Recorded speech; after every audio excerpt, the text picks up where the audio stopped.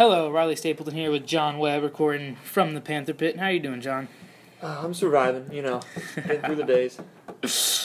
So we have another episode here today talking about volleyball, softball, and football here at Starr's Mill. We're going to kick it off with volleyball as we are now getting ready for the region tournament that starts on October 5th. That's right, and when you look at the records of teams in our region, we're currently sitting in third, and we're behind McIntosh and Whitewater, which is pretty unfortunate considering our hatred for them. But McIntosh is at number 1. They're 6-0 in the region, 20-6 overall. Whitewater's at 2, at 4-1 in the region, but they're 29-4 overall. But the real key between these two is the head-to-head where McIntosh ended up beating out Whitewater to hand them their only loss in the region. Yeah, put that only blemish on the record. So Whitewater and McIntosh are looking like the two teams that could take the region during this tournament, but you never know. We could always get some momentum going into this tournament and, pull an upset off, which would be huge, like you said, because they are our rivals. It'd be a big win for our volleyball team. And if you want some more news on this volleyball season, we had a staff writer, Jenna Sanders, who recently wrote a volleyball story. You can check that out at the prowlernews.org. And, we just got to go in this region tournament and play our best. That's right. Got to really take advantage of any sort of opportunities we get because it's going to be tough to beat two talented teams like that. It is very tough. Two teams that we couldn't get in our regular season games against them, but you never know what can happen in the postseason. Hopefully we can, as I like to say, clutch up. Hopefully win a couple important matches. That'd be big. We're going to move into softball now. And we need to talk about, Whitewater and McIntosh, games against them as well. We also had another writer, Morgan Evans, do a story on our second loss of the season to Whitewater, which is very unfortunate as Whitewater is now atop our region, I believe. And Morgan also did Coach's Corner, which should be posted soon with head coach Williamson. Also, looking at, we may have lost to Whitewater, but we did get McIntosh in 2 games to start the region tournament, and now here we are again with Whitewater. We're pretty solidly in second. We're 10-2 in the region. Our only 2 losses coming to Whitewater. And then we have a pretty good lead over the next closest, which is McIntosh in third at 7-5.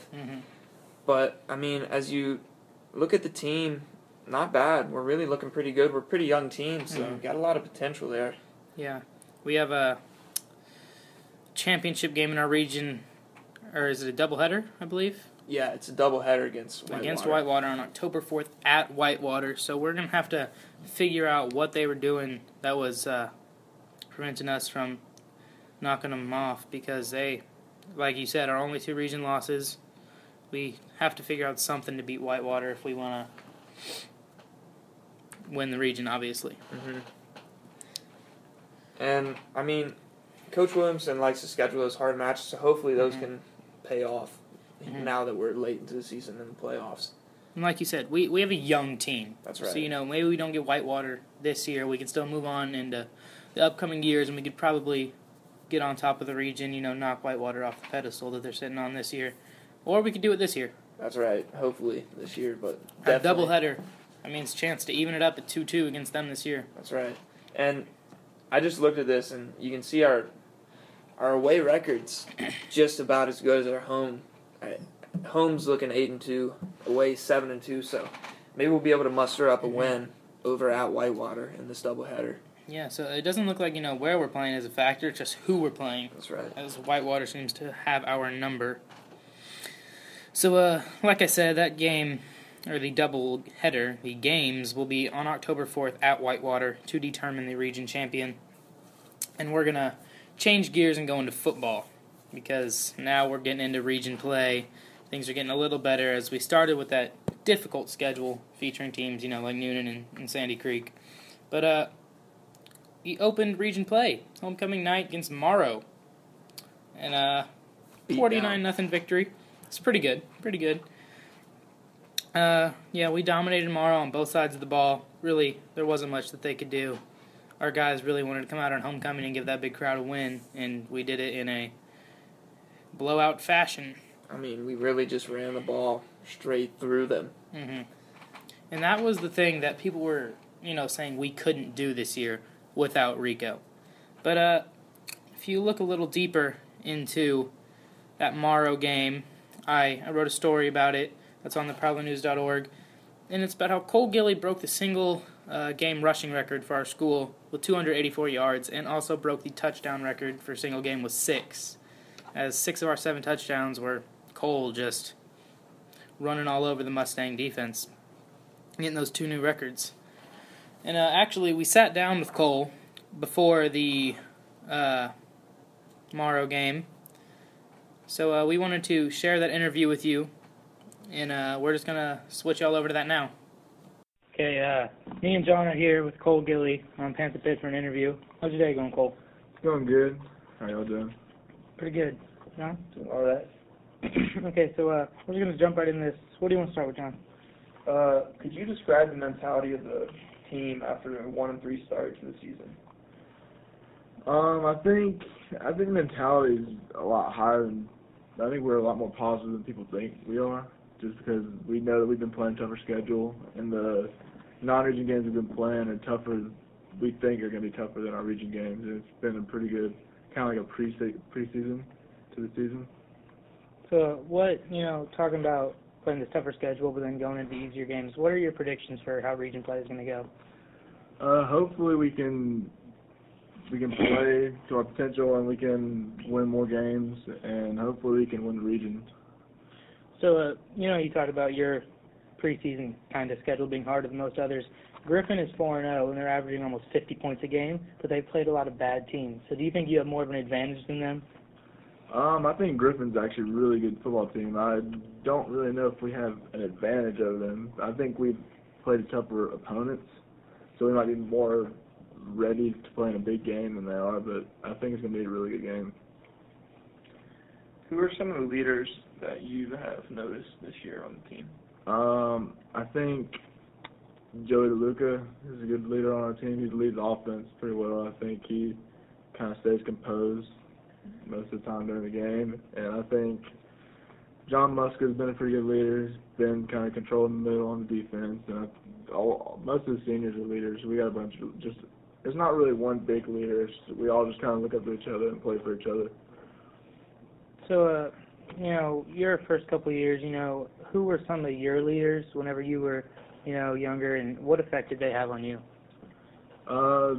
Satchel Goodrich was probably the biggest leader, that I can remember, just because me and him played the same position whenever I was a freshman. He was a junior, and then senior year and sophomore year we played the same position, and he really helped me at practice, and he got me ready kind of to play at the varsity level.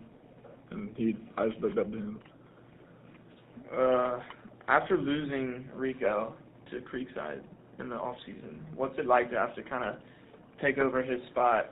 How's it? I think at the beginning everyone was kind of like, what are we going to do? Rico's our leading rusher, and those touchdowns, the offense is kind of based around Rico. But I think by him leaving, it kind of brought everyone together as a unit, and we weren't really a one-man team anymore. It was kind of like a team effort, and we all just play for each other. Now, instead of everyone being like, oh, Rico could do it or something like that, it's just more of a team. Okay, so if we go back to what you're saying with Satchel, because you were playing corner while he was, now you're running back, so you kind of have the perspective of both sides. So what's it like, being a big player on both sides of the ball? It's definitely a lot of work, a lot of conditioning. I got to stay in shape. But it's definitely fun because I want to be in the game as much as I can. And I want to try and I want to be a big part of the win if we win a game. I just want to be out there to help the team win. What have you observed that, since you play on both sides of the ball, what have you seen that we really need to work on for each side of the ball? Defense is just tackling. We're really not that bad at fitting holes and stuff. We just gotta get people on the ground. We don't wrap up very well. We've been doing a pretty good job of defending the pass. And on offense, I think it's just not having one mental breakdown. A lot of times, on like a drive, we'll have a good drive, and then we'll have a mental breakdown. After playing against Santa Cruz, probably Division I running back, how does that help you guys kind of as far as tackling and your fundamentals go? I think it just helped us our mindset, knowing that we could tackle him. You know, basically tackle anyone we play. If we were, let's just end this on a good note. You know, again, your perspective from both sides of the ball. What are some things that you think you guys are doing well? I think we've really been playing. We've been getting better and better every game. Every game we've gotten a little bit better, and I think the best team we played was Sandy Creek, and that was the best game we played by far, I think. And I think we just really have understood that we can play with almost anyone we play, and it's just helped us a lot. I got to throw this in there. How do you see us matching up against Whitewater and McIntosh? I think there's a lot of talk going on between Whitewater, especially. I don't know. I think if we played how we're capable of playing, we can do pretty good against them. When the underlying story behind the talk is we've lost 2 players to them, and one of our former coaches is now their head coach, so does that kind of fuel the rivalry? Yeah, it does. I think so. Makes you want to beat them a little bit more? Yeah. For sure. And, with McIntosh, the past couple of years, it hasn't been pretty for them. But they have a good running back this year. So, is there more than just tackling to stop players like that? I think the way you stop running backs like that is just not let them get in the open field. And if you can tackle them, like when we played Kyle Cater, he's a really good running back for Northgate.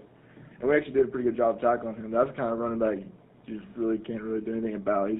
He'll get 5 yards, 5 yards, 5 yards. You just can't really stop him. But I think if we tackle, we can stop most good running backs.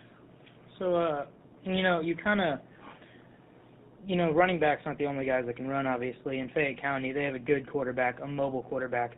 How do you contain kind of a dual threat like that? I think just got to limit the big plays because, when you have teams that are athletic like them, they're going to get some big plays, but you just got to keep looking forward and play the next play. You can't let them – they break a big one, you got to make a stop. Just play each down at a time. Okay. So things are looking good. Maybe, some more wins in region play. Anything else you want to add? No, not really. I think everyone should just be patient. I think we're going to end up being better than everyone thinks. Anything else, John? No, just good luck. Hope we find some success. Yeah, appreciate it. Okay, thank you for joining us today. And we're going to cut back to the podcast now. Now, as you can see, I'm talking to Cole. He had a lot to say. It was good to hear from him. So back to what we were saying. We want to see if Gilly can do that again this weekend. Because we have a big game against Griffin. It's supposed to decide who gets the top seed in the region this year, as Griffin and Starr's Mill are supposed to be the best 2 teams. I mean, it's a huge game. Huge. Probably biggest of the year. Yes, as definitely. far as our team goes. Personally, I always find Whitewater and McIntosh should beat those big games, but that's just because I hate them. But this is probably the biggest game of the year, so at Griffin, it's going to be a tough one to come out with a win. Mm-hmm.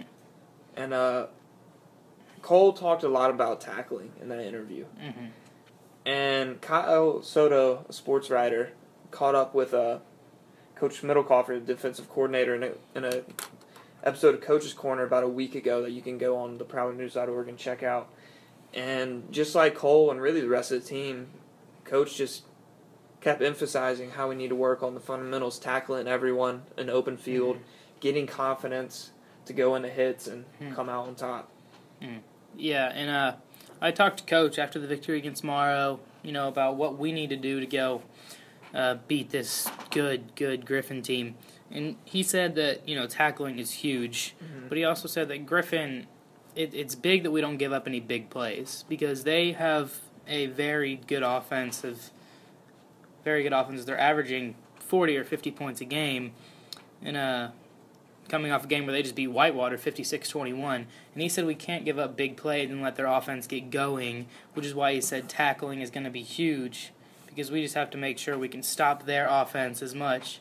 And he said on the other side of the ball, the game plan that we run, if we get the blocking that we need, obviously we can see, what Cole can do. So it's just about executing the game plan, and that's really what Coach emphasized. And just to throw in a little shout-out, someone who really executed the game plan 2 weeks ago against Sandy Creek, Ryan Cox. Huge game. 2 interceptions? 2. And he played a huge role in us being able to stay in that game in the fourth quarter. He had one of his interceptions later in the game set up the touchdown from Cole that tied it at 21. So he had 2 huge interceptions. But also from the Sandy Creek game, we had a couple missed opportunities on a couple dropped interceptions, but we had some of those guys redeem themselves against Morrow. So it's really looking like we have a defense that can force turnovers and get our offense back on the field, which is huge whenever you have running backs putting almost 300 yards up. Yeah, you think of the best teams in the world. Definitely the best team last year, Denver. What are they known for? They're known for their defense. So if we can really build up that defense, have some confidence in them to make plays when they need to, it will start showing up on the win column. And that's the thing is, we've really, really emphasized is how tackling is our biggest thing. And that's what killed us with Sandy Creek because they realized that they could run over us. But when you look at our pass defense, it's way better than when you compare it to our run defense because we have a lot of playmakers on the outside, including Cole, also sophomore Carson Walter, guys like that can make plays and, not let the ball get to the receiver. And if we go back to the offense, and a little while ago I talked about how people were saying the way we run our offense isn't going to work without Rico.